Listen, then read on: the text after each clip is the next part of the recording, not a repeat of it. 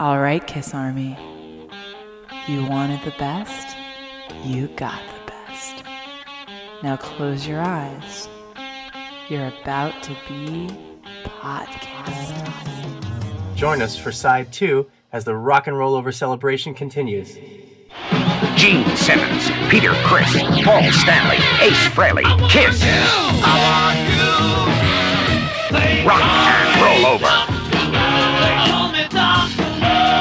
Kiss, rock and roll over.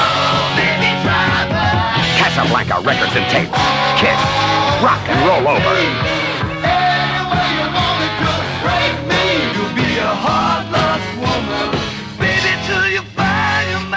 I'm your host, Gary Schaller. And I'm Ken Mills. And the album in question is Rock and Roll Over. We have Matt Walters. You may know him as Necronomicon. We're also joined by Roland Sarazen. You may know him from the message boards as Red Falcon. We also have Joe Casey, creator of Ben 10, and he's written many comic books, including the Kiss comics for Dark Horse. When discussing the making of this album, Gene was speaking about working with Eddie Kramer as opposed to Bob Ezrin. And he had this to say, and this is both from the book History.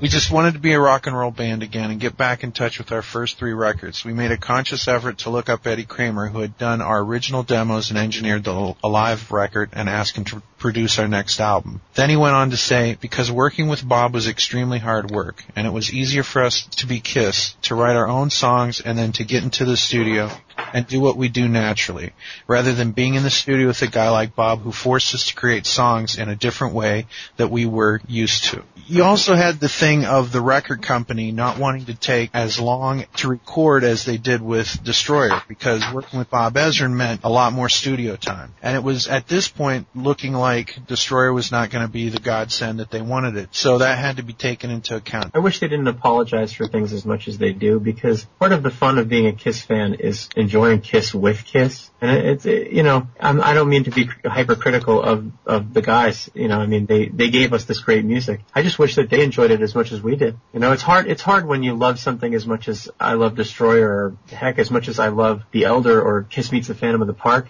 or Ace, or Peter, or I don't know what. And to have it criticized, it's hard. It's hard. Going with what you're saying, take a look at the Tom Snyder interviews. For us at home, it was wonderfully hilarious. For some people in that room, it was anything but hilarious. Little uncomfortable. No, I get that. I understand that. So we have a producer who Ace loved to work with, loved working with him so much that he went on to do his 78 solo album with him. As a matter of fact, I think this album kind of sounds like Ace's album. I agree with that, absolutely. Mm-hmm. Yeah. I mean, you can step from this album right into that one. Well, and if there's any production creativity, I guess you could call it, it's in the guitar solos. Mm-hmm. There's effects on there, and there's and I just think that Eddie Kramer and Ace were just kind of simpatico, and you see it in the production of this record. Well, I mean, you get the guy who brought Jimi Hendrix to life on vinyl, and you're going to get that kind of. You should know a little bit about. Yeah. I definitely think Ace was in awe of Eddie Kramer, more so than probably any other producer that they ever worked with. Yeah. Very true. Well, let's flip that record over, guys. Side 2, Love 'Em and Leave 'Em.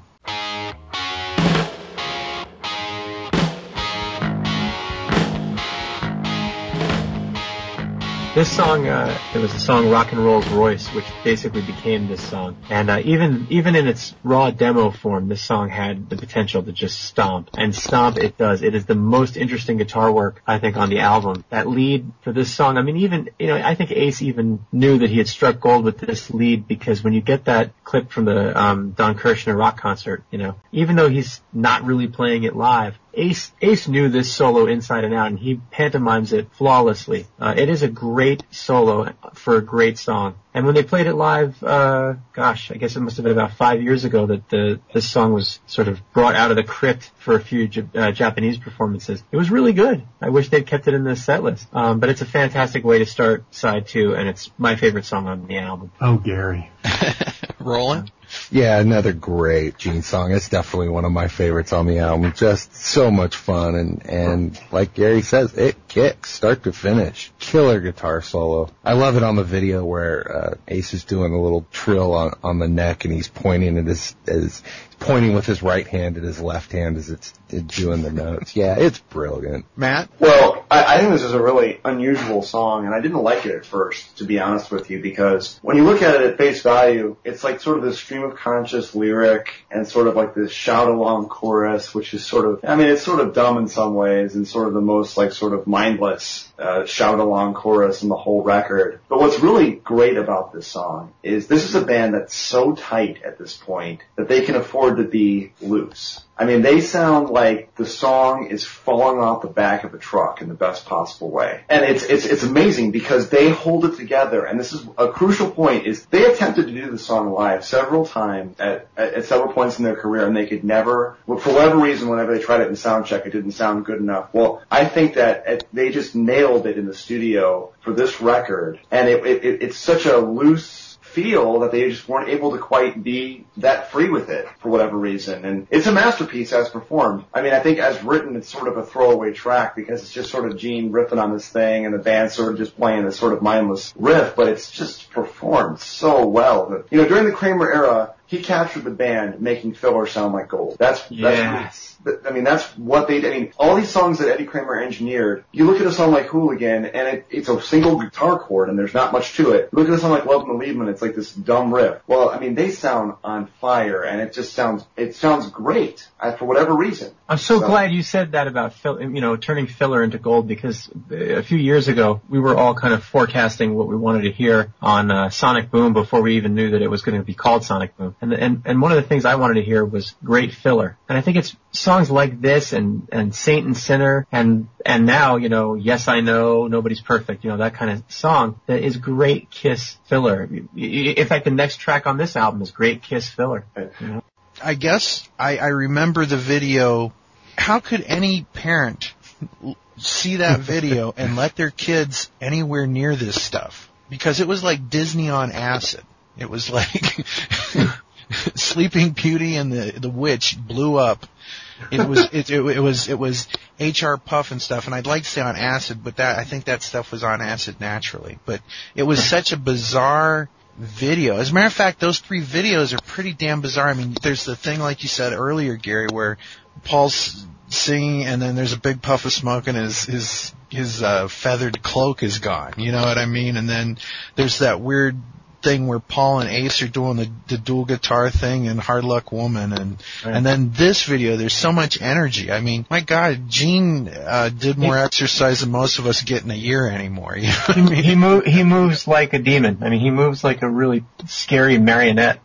Exactly. He plays the song, yeah. Exactly. I'd totally forgotten about that, the end of Hard Luck Woman, where Paul and Ace are sharing the guitar. Oh my God. Yeah, it was very strange. Because, it was one of those things that you didn't really notice it till the very end. It's like, what the hell is going on there? But I still look at that and wonder. Mm-hmm. All right, Joe, what are your thoughts on Love 'Em and Leave 'Em?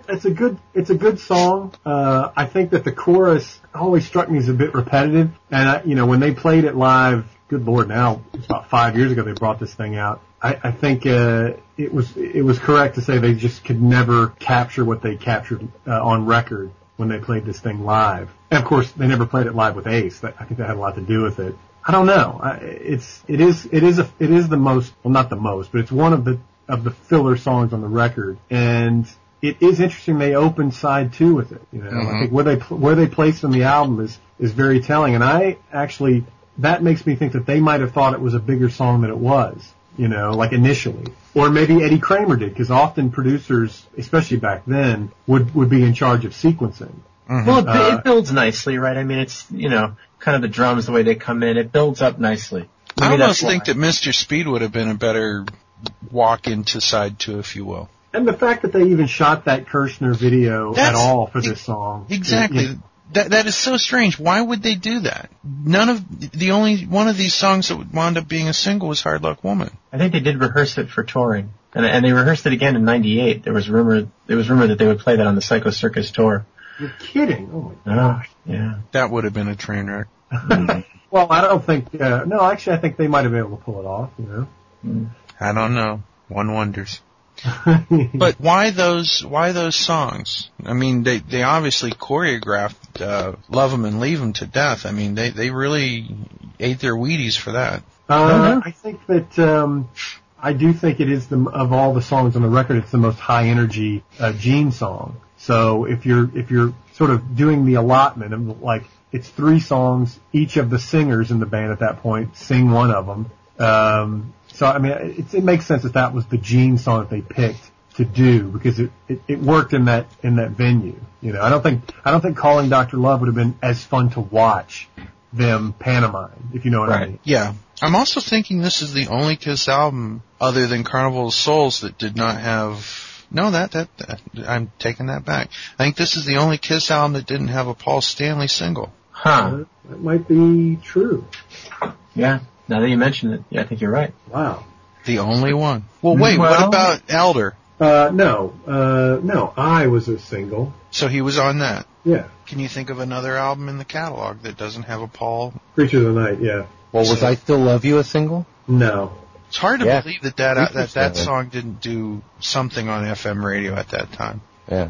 If I Love It Loud was the only single off Creatures, Yeah, wow. So then those are the 2 albums. Now, I wish Brian was still on here because the one thing about Love 'Em and Leave 'Em that was kind of fun was growing up and, you know, he's 11 years younger than I am, but I remember he must have been about 8 or 9. And one day he walks into my room and starts singing Rubber Beaver. And, you know, that's what he thought they were singing. Wait. Did he think, okay, wait a minute now. Did he think they were saying Rubber Beaver or Yes. Rubber Beaver? No. It was the G-rated version. Yeah, I kind of like Joe's version better. Rub her beaver. No, it was very G-rated. Yeah, I don't think your mom would let you guys listen to Kiss if it would have been Rub Her Beaver. Yeah. Although, you know, grab onto my rocket and you lift your dress, you want to impress. I know, come on, listen, Rub Her Beaver were the only play on words that they didn't use, okay? Right. Well, there's always next album. You hear that, guys? Rub Her Beaver. There you go. Oh, God. We won't even ask for a credit.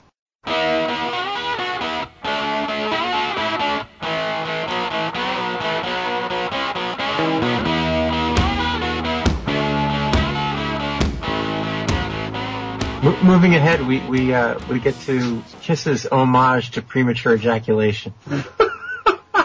And I always thought this song reminded me of the Rolling Stones. Yeah. I could really hear the Stones doing this. Yeah. Especially that opening guitar riff. Mm-hmm. Yeah. Swagger, big time. Brown sugar kind of thing. I absolutely love this song, and I never did understand why the ladies would like to call him Mr. Speed, except that he can get the girls that quick. Over as I've gotten older and I see, erectile dysfunction ads and things like that, Mr. Speed is not necessarily a good thing. But I really think that that's what the song's about, is how quick he can get with a girl. Well, has anyone ever been able to, or has he ever commented, because I feel like he might have somewhere, where coming out of the, I guess is it the guitar solo where he has that sort of, I don't care. What is he talking about? I actually have a clip where he says that, and a disc jockey asked him about that, and he says, I don't know. Why didn't he say that in the song then? I don't know. All right, now we're gonna wrap up right now. Nick is when we found out you guys are coming in, literally almost fell over. I almost huge fell. Kiss fan. Yeah. What question would you like to ask Kiss before they leave? And if it's dumb, I'm gonna hammer you about it for the next Well, that's year. the thing, is it'll sound incredibly dumb. Do you like men? How big is your tongue anyway? I would never be stupid enough to ask that question. Ask a question. The radio is yours. Oh, this is crazy. I knew he'd fold under pressure. In a song, Mr. Speed, Yes. why do you yell out, I don't care, during the guitar solo? After guitar solo. Wow, that's a really interesting question. I've always wanted to know that since I was a little kid. It probably means nothing. This was so long ago, but that was a question. That's a really good question. You know, I'd have to listen to the song again. Yeah. I don't remember. That's right. I go, I don't care. Yeah. Right? Just before the solo. It's my favorite Kiss song. Thank you so much. You need loving. You're looking out for new romances. Yeah, true. You know you got to take your chances. When I dance, Gush, you know you gotta make it there. Cry, cause you ain't enough lady to keep the master satisfied. Now I can die. Thank you, Paul. I knew you were going to wrap up with something cool. Thank you very much for that. No, I thought you were going to lead up to the point where you say, I don't care. Well, that's the long way. You got the kind of loving that I need her. you need. Yeah. The kind of loving. I'm so bad. That's why the ladies call me Mr. Speed. I don't care. There you go. Thank you very much, ladies and gentlemen. Right, tremendous. Well, you guys, the new CD coming out. We're playing Jungle, and all I can say is thank you very much. It was a lot of fun having you guys in here. Gene and Paul from KISS on the new 93X. Yeah, I don't care. That's very strange because lyrically the song is about a guy that can hook up with a chick real fast. What is he just saying? I don't care about girls. Is this another I love them and leave them kind of thing? You know? I think that's what it is because you know, you think about the lyrics and he says, you know, it's horrible. I can't even say it out loud. You ain't enough lady to keep the master satisfied. Oh, it's just like, it's about as bad as it gets. I don't care. Yeah. Because he doesn't care. He doesn't care if you're not enough lady to keep the master satisfied. Don't you realize the ladies call him Mr. Speed, you know? He doesn't care. I'm going to find those lyrics. Roland, what do you think of Mr. Speed? Yeah, it's a good song. A little bit of a different feel from the rest of the album, especially from Paul's songs. But yeah, I like it. It's not one of my favorites on the album, but I do love the guitar riff on it. Excellent guitar.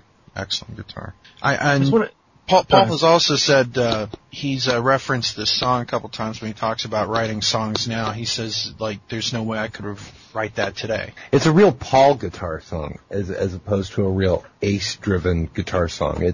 You can really feel Paul Stanley's guitar style on this song as opposed to a lot of others. And it's very kick-ass. I mean, you really got to give it to him on this one. He really knocked it out, and this is like, you know, as we mentioned, the Stones. I mean, if you're going to steal from somebody, it should be from the best. So it's funny because it's not the kind of song. I mean, I'm not surprised that they never played it live because it's not the kind of song that they would play live. You know, it's a little, you know, like you guys were saying, it's got that kind of Stonesy swing to it, and they just never. In the songs that sort of went in that direction in their repertoire, they just never went there live. So it makes perfect sense that it was just something that, again, to them, they saw as just an album cut, not something that they would ever, you know, perform. It was great to have it on the convention tour because it worked so well acoustically. We'll play a snippet of that here.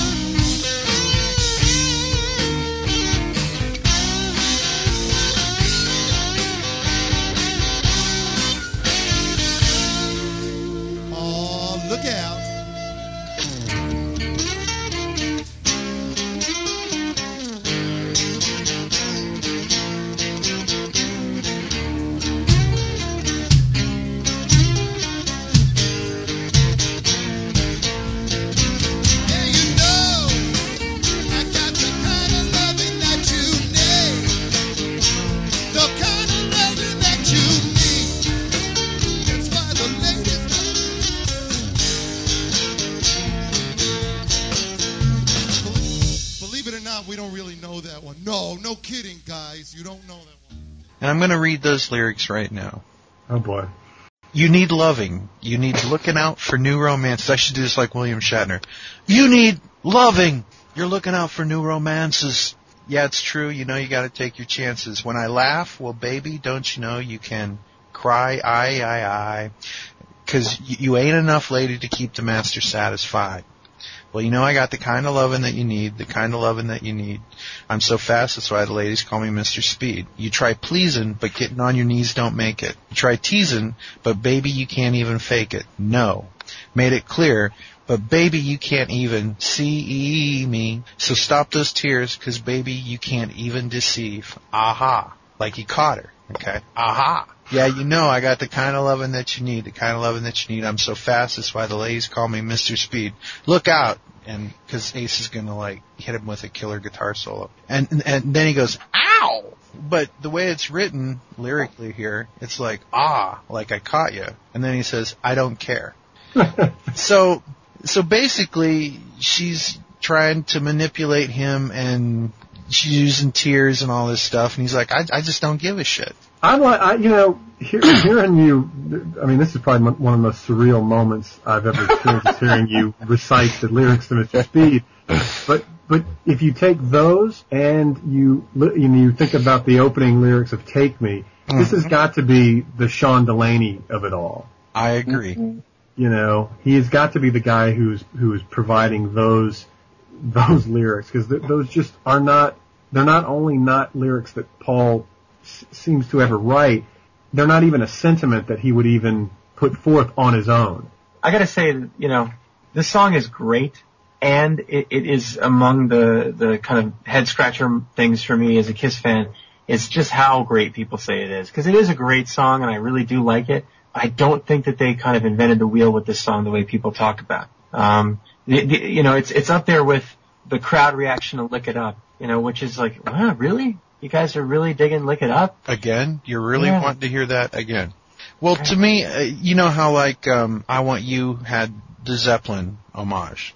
To me, this has the Stones. Yeah, and I think that's why, because they are such in sort of design and intent, they're such a Beatle influenced band that to tap into, and they only do it occasionally, to tap into the other sort of 60s iconic bands. Like The Who or...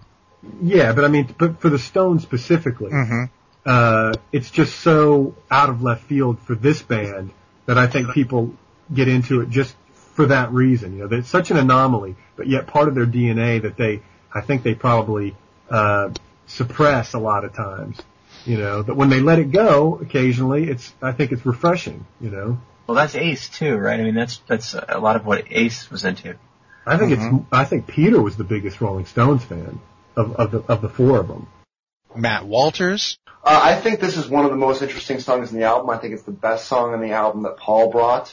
I think that it's unusual because it's got this great guitar riff, and it's built around this fantastic guitar riff and chorus, and I just love it. It's a great song.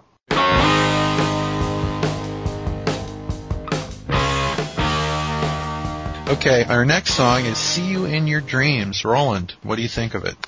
Big chorus. I like the chorus on it a lot, but I heard this version before the solo version, but I do like the solo album version better.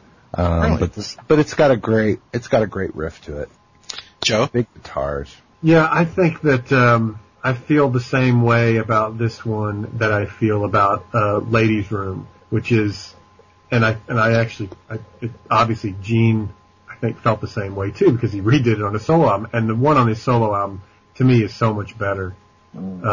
Just light years beyond. And I did hear the solo album version first, so when I heard this one, it just seemed so anemic. It seemed like the demo version of Gene's solo album version. And I kind of still feel this way now. The one thing I do like about it is that in the chorus you can really hear Paul Stanley singing. And that was going to get rarer and rarer as as the albums went on. Mm-hmm. We actually really distinctly hear each other's voices on each other's songs. But you can really hear Paul on this one, which I think is kind of cool. it's one of the things I love about Sonic Boom is returning to that. You know, hearing the guys singing on each other's songs and really distinctly hearing it. Right. Matt? You know, this is a song that I really struggle with. It's my least favorite song on the album because I heard the Gene solo version first, and I love the Gene solo version.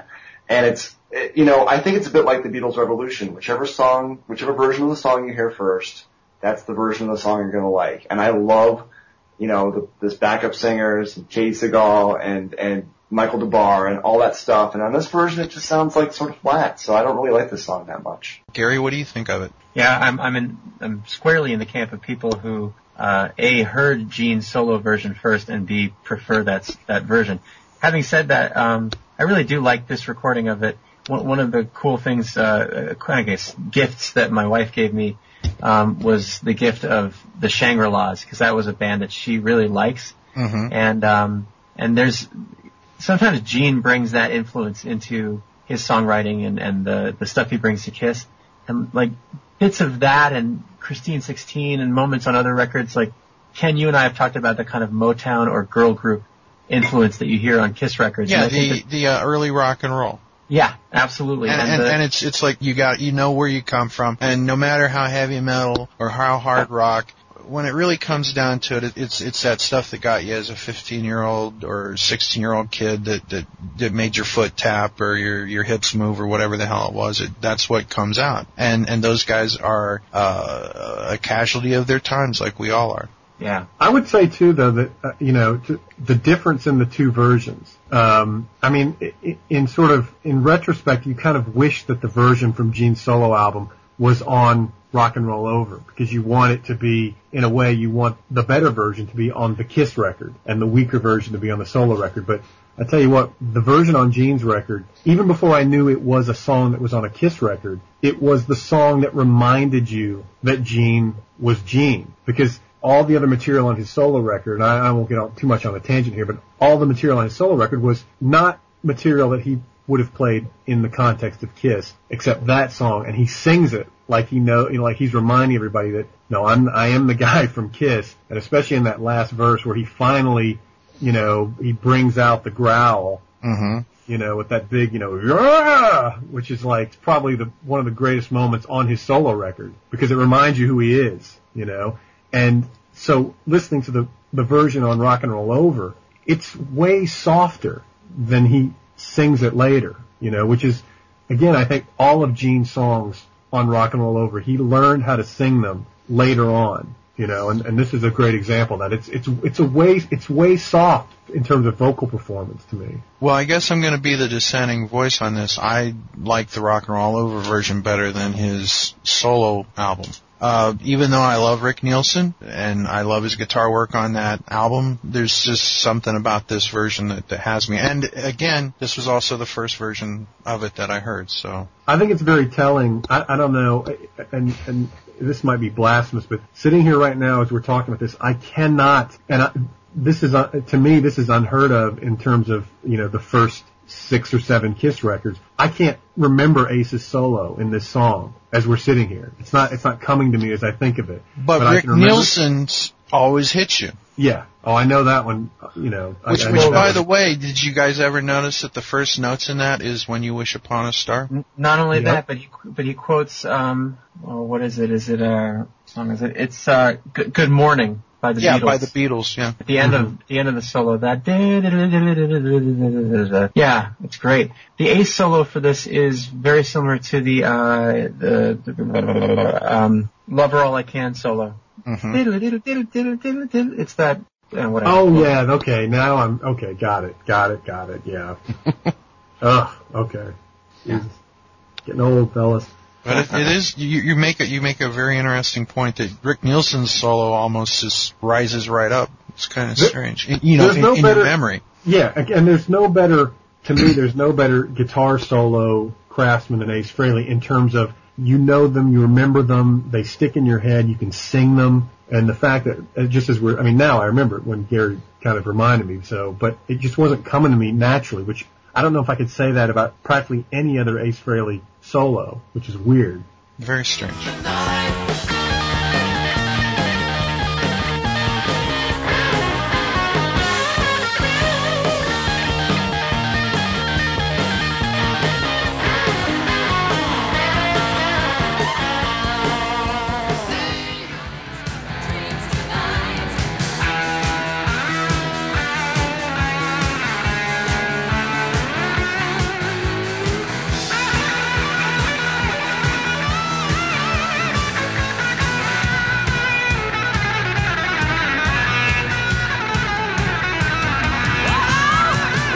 Our next song is the other single that was released from this album, and it went up to number 15 on the charts. So 15 and 16 were the charting positions for the two singles. Anybody know what was on the other side of this? Oh my God. Was it I Want You? Anyone else? It's No Mal Kuldra, which is Hard Luck Woman backwards. Oh my God. Oh, Mr. Speed. Mr. Speed, there you You're go. kidding me. No? Wow. And then we had, let's see, Calling Dr. Love was, what did we say it was? Calling Dr. Love is Take Me. Yeah. Wait a second, guys. Do you realize Sean Delaney's on both the B-sides? I'm thinking that even though it was a B-side, he still got quite a good chunk of change from it just for being on a song that went to 15 and 16 respectively. So, Yeah. Matt? Well, this is a great song. I mean, it's a masterpiece. It's so well written, and it's really great that Eddie Kramer insisted that Paul bring the song to the table and that Peter sing it. I mean, it really does show that Eddie Kramer was more than an engineer, and that he really did have an idea of how this band could sound better than they were just playing live. I mean, this is a song that didn't belong in Kiss necessarily, that Paul didn't foresee being in Kiss. It ends up being one of their biggest singles. So what do we think of Hard Luck Woman, Joe Casey? It's Paul Stanley trying to write Maggie May, clearly. The whole thing about it was written for Rod Stewart, and Gene said, no, we got to have it on the album and all that kind of stuff. Again, I don't know how much of that is sort of apocryphal or just sort of, it makes for a good story. I think it's a good song, and I think it's interesting that, again, they picked it to be on the record before they knew that Beth was going to break. So the fact that even in the mindset of trying to go back to this, basic rock and roll, the Dress to Kill follow-up album, they still put this song on the record. I would probably chalk that up to Eddie Kramer, but even that is not necessarily in Eddie Kramer's wheelhouse of what he does. So it's a weird track to be on this record at this particular time where they were in their career. In retrospect, I'm glad they put it on, but, as we're talking about it now, it's a weird one to put on there. But, people will talk about, Paul trying to sound like Bon Jovi or Def Leppard or whatever. Here he was trying to write a song for Rod Stewart, which was, at the time, the Bon Jovi and Def Leppard of its time. You know what I'm saying? Sure, yeah. I'm not actually saying they're the same stylistically, but Rod Stewart was huge at that point. And it seemed like anything he touched was turning to gold. So they definitely tried to emulate Rod Stewart on that. There's no getting away from it. It's a great song. Great song. Roland? It goes strangely with the rest of the album, but it's probably my favorite Peter song up to that point in their career, even though Paul wrote it. And my favorite version still to this day is that convention show in LA where Peter came up and sang it with the band, with the tambourine. I mean, that's one of those later in the career, but one of those, that old magic coming right back and just instantly being right there. It's a beautiful song. It's a great song. Although, what in the hell is it about? Oh, it's about rags. It's about rags. A sailor's only daughter, a child of the water. Yeah. Too proud to be queen. Yeah, exactly. Okay, thank you. I was confused before, but now I got it. I was confused before. I'm even more confused now. That was song. The rags lyric, just that one word. I never, I don't know how, it was probably 20 years since I first heard that song that I figured out. I didn't even figure it out. It wasn't until the internet that I knew what that word was. I thought it was red, that he was, maybe a redheaded girl. I always heard it as red. Yeah. It's a great song though, and I love that version from the convention show. We should play that here. Okay, remember earlier, we were saying that without the four original guys, we would never be here today. Remember when we were talking about everybody? Remember when we were talking about Peter and Ace? Well, we thought it might be something special, but something really deserved. I mean, you deserve this, and it's going to be a kick for us. We thought Peter could come out and sing a couple of songs.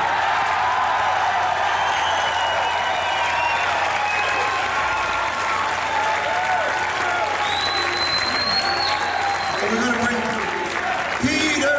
Where's Peter?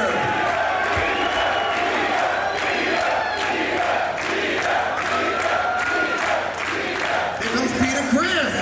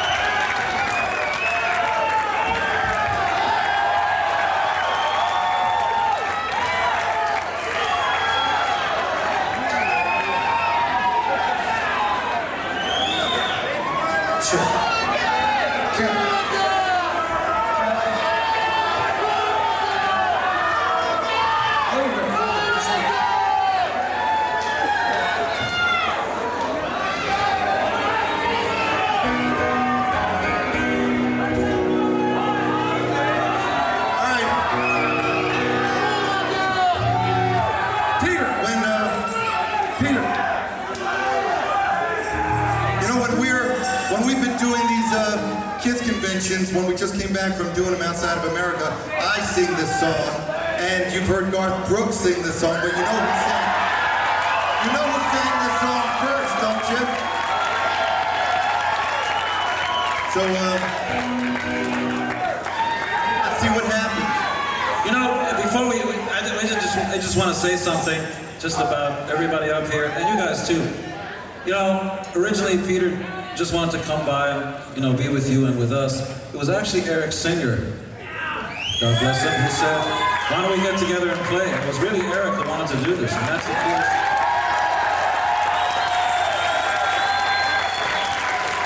For you guys.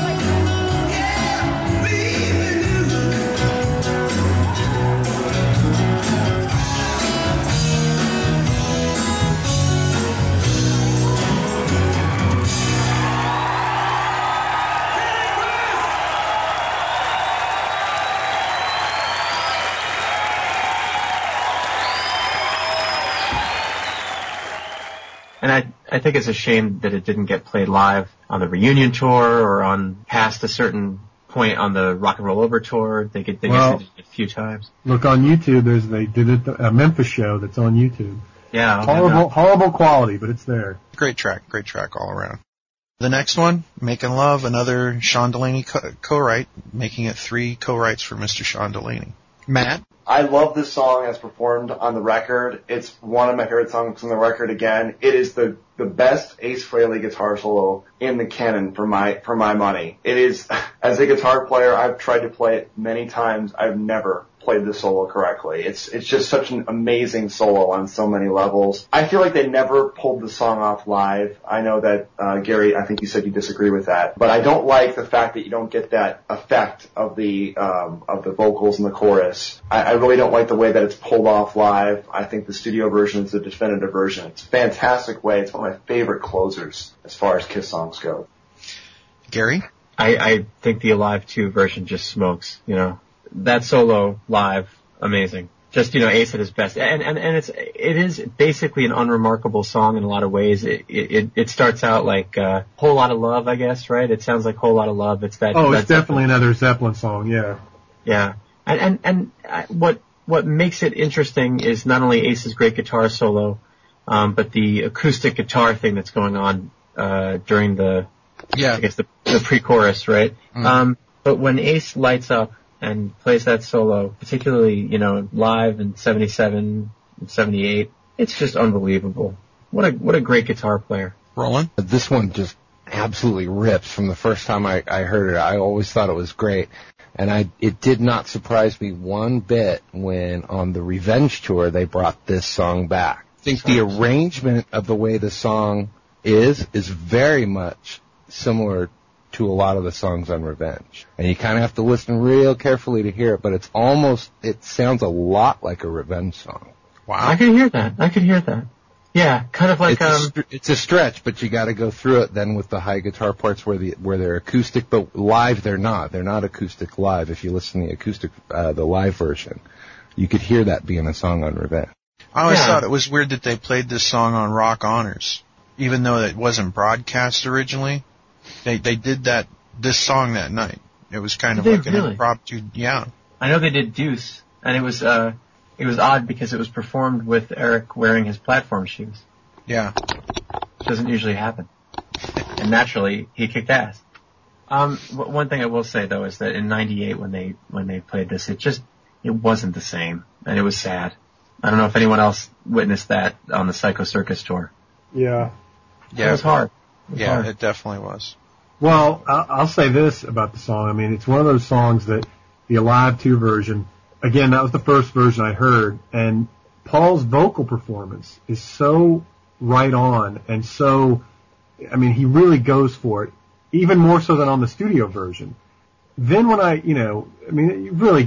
you really know about studio trickery and what how you go in and you fix things, and because I tell you what, he never sang that song live the way he sang it on Alive 2, because he couldn't.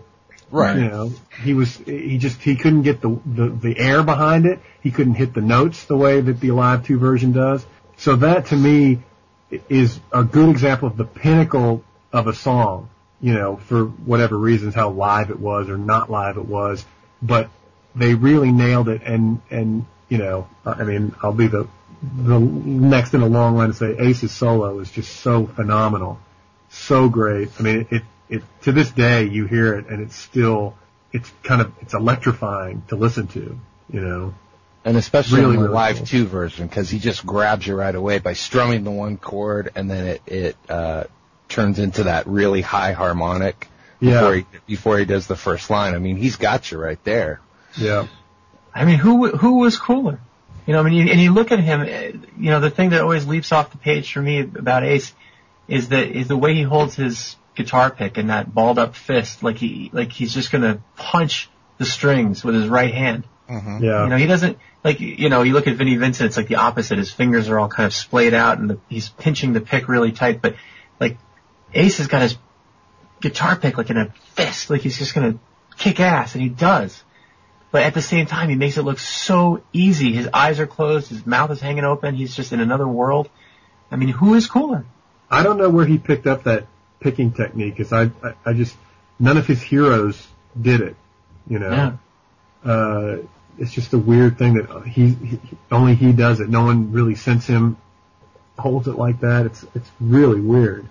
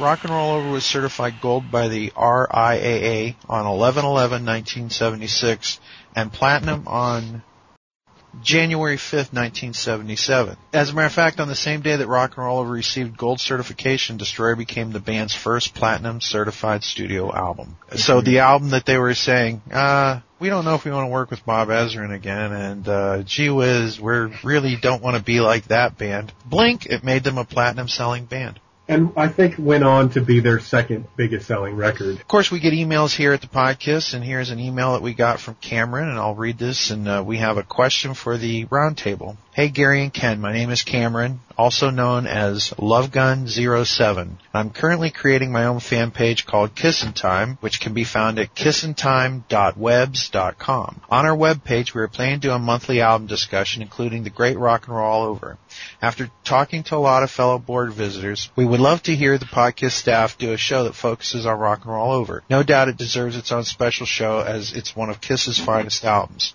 My question for you guys today is, what song off that album do you think should have been played in concert? So many songs like Love 'Em, Leave 'Em, and Mr. Speed deserve a chance in the Kiss set list. Thanks for reading, guys. Keep up the great work, Cameron. So, guys, what song should have been played live? Matt? The song that should have been performed live that wasn't is Love 'Em and Leave 'Em. I would have loved to have heard this song live on Rock and Roll Over's tour. Seeing that TV special where they're miming the song just gives me so much, oh my gosh, I just really wish they would have played it live.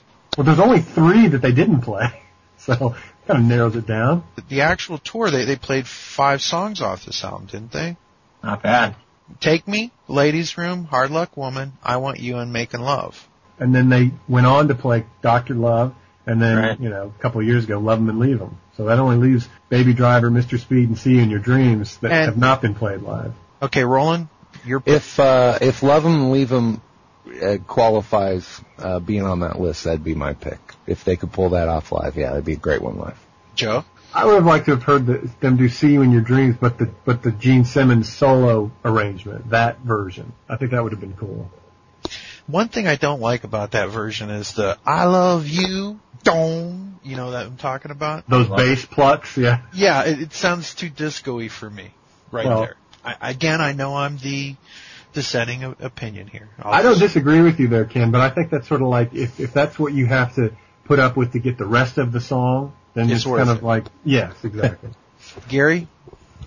I love 'Em and Leave 'Em, but I would have to actually go with Hard Luck Woman. I just feel like there's so few opportunities in the Kiss set lists for Pete to have center stage, And I know that it was a part of the convention tour and Paul sang it and he wrote it and that's fine. I like more Pete vocals in a Kiss concert, and that would be a reason to do it. Brings up an interesting question with Beth being considered such a Peter song.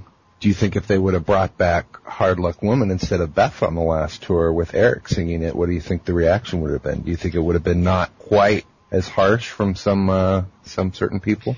Oh, absolutely. It would have been, it would not have been nearly as harsh. Yeah. Well, to some.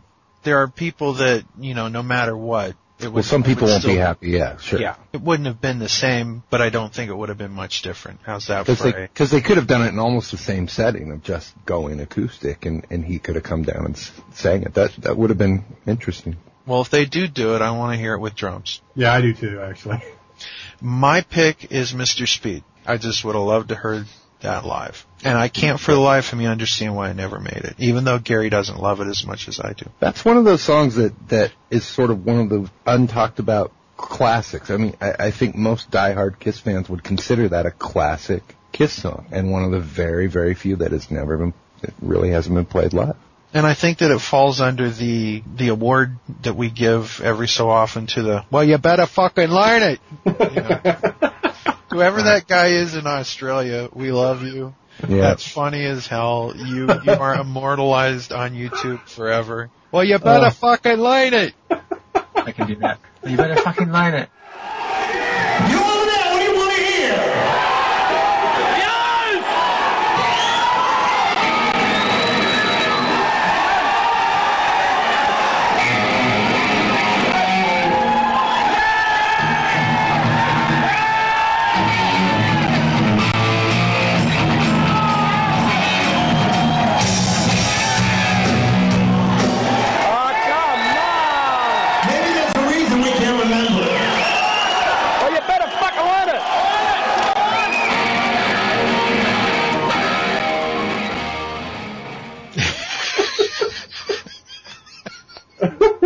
Everybody knows that. You can say that to any Kiss fan, and their face will light up because they know exactly what you're talking about. That's great. So, how would you rate this in the Kiss canon? I mean, is it like in your top 5? Rock and Roll Over, that is. No. Man, top 5? Possibly, but it would be like number 5. I mean, one thing we didn't talk about, it has one of the best album covers of any Kiss record. It's definitely worth talking about. No doubt. It is the greatest Kiss album cover. Probably, even though I'm not, I'm not nuts about their faces, the way their faces are depicted, the overall design. And when I heard that the guy who did this, what's his name, is Michael Durrett, or Michael Durrett, was going to do Sonic Boom, I was way excited. And then I saw the Sonic Boom album cover and was a little less excited. But this is a truly iconic cover, and mainly because, and I guess it's in the album too, but I mean, it went beyond the album. It's probably the perfect Kiss sticker that you could ever have. Oh, definitely. Mm-hmm. As a matter of fact, now you mention it, has anybody ever spun the album cover? Like held it and spun it, like you do a basketball? Of course, yeah. And I think a lot of Kiss fans have, but it's such a stupid thing to do. I mean, it's probably the only album that you would do that to. But you can see, it's funny because even though the songs necessarily, except for maybe Dr. Love, as I said before, the songs don't necessarily reflect the personalities of the band as they were developing in popular culture even. But the album cover does. The album cover gives them their own little domain and the stuff behind their heads and stuff, and the album starts to, again, reinforce what musically Destroyer had begun, I mean, it's just although I'm not quite sure what's behind Peter's head. It looks like bamboo or some shit. I don't know. Isn't it just leaves or something? Okay. Fair enough.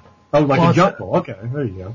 Well, I'll tell you what the album cover is its balance. I mean, if you look at that album cover, it's, the 4.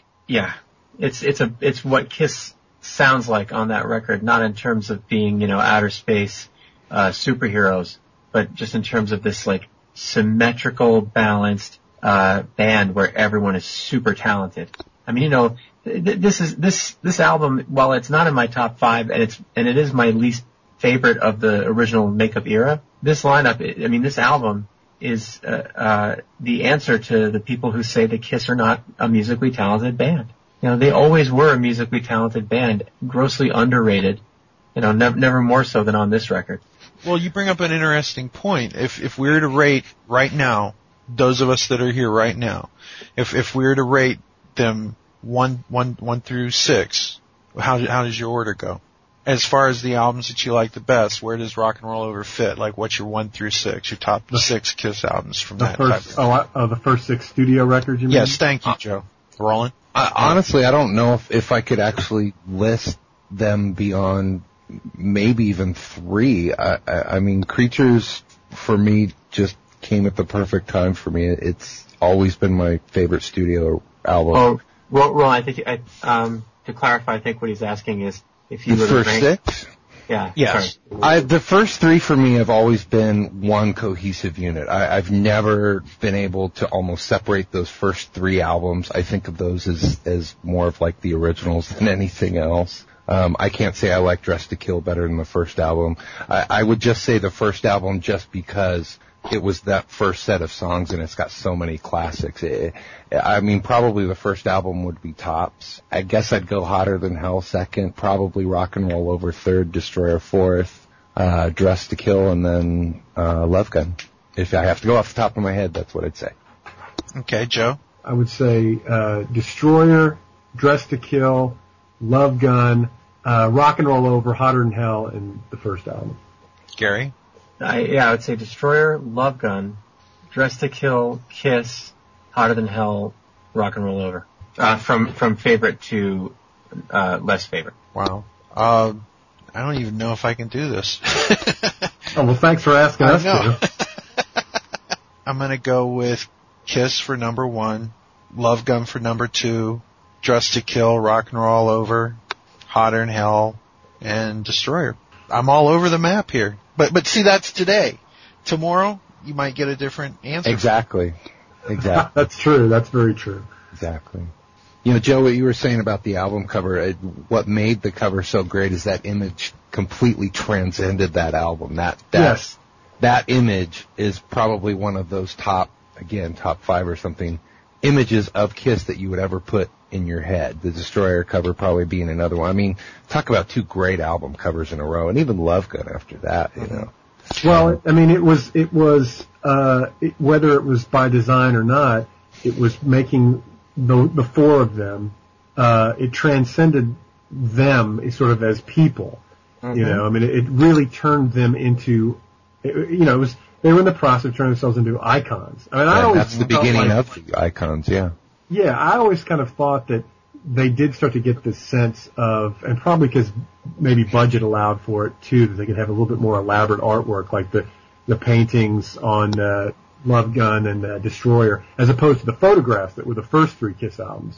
Is that you were because they could afford it, they could start to go into that sort of comic book kind of realm where they could immortalize themselves beyond photography, if that makes any sense. You know, it's like they could take their imagery and push it out there in a way that transcended their physical beings, if that makes any sense. It's a little heavy-handed, but I mean, I think that it was a smart thing to do, because then you take that iconography and you, once again, you put it on top of the band when you see them. And I think it has worked to this day, where you see Kiss on stage and on some level, you're just buying into the iconography of it. You're not seeing, you know, 4 60-year-olds on stage wearing makeup, you know, and 2 of them not even original members. You're buying into the iconography of the band still. And that's because they took the time early on to do album covers like this that set that up, you know. You know, I so wish I could find it, and I know I read it. There was an interview with Ace, I think around 1979, where he mentioned that someday there could be a Kiss without the original members. Yeah. And with those characters. And I just, oh God, I wish I could find it. Because, you know, it's amazingly ironic, I guess, today to have that sort of thing. And of course, Bill Aucoin maintained until he died, that was the original intention. And that it was for reasons having to do with legal ownership that, the Catman character didn't continue past Peter's departure. Right. Hi, my name is Bill Starkey, the founder of the Kiss Army, and you're listening to Podcast.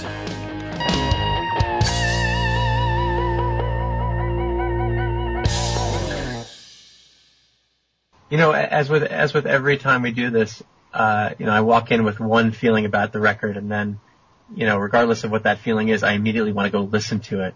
And that's, I think that's part of why I love doing this show, and I hope that the people listening and everyone participating has that same experience, because if nothing else, I just now want to listen to this record and have a good time. It's a fantastic record, and I'm glad that we got a chance to talk about it. So thank you, everybody who participated, and thank you, everyone who's going to listen. And that is our show. Thanks again for listening. Be sure to check us out on the web at www.podkist.com. You can also find us on Facebook and on iTunes. If you'd like to contact the Podkiss, please drop us a line at podkiss@gmail.com. Big thanks to Julian and everyone at KissFAQ.com. They've got great information there and a terrific message board, too. Thanks also to Keith LaRue and everyone else at Kiss Online for their great work representing the hottest band in the land. And as always, a big thanks to Paul Stanley, Gene Simmons, Ace Frehley, Peter Criss, Vinnie Vincent, Bruce Kulick, Eric Singer, Tommy Thayer, and the memory of the late great Eric Carr, and the late great Mark St. John. You are Kiss, and we are your army. Podkist is created by the Kiss Army for the Kiss Army, and it is available for free as an internet download. If you like what you hear on our show, go buy it and support the people who made it. Podkist is not affiliated with Kiss or any of its members past or present. On behalf of myself, Ken, and the whole rest of the Podkist crew, thank you for listening to Podkist, the Kiss fanzine for your ears. It's that. Whatever. Oh yeah, okay. Now I'm okay. Got it. Yeah. Ouch. That will be cut out. Roland, I'm gonna slap the shit out of you. By the way. Thank you for listening to Side 2 of our Rock and Roll Over Podkiss special. Now, listen to Side 3.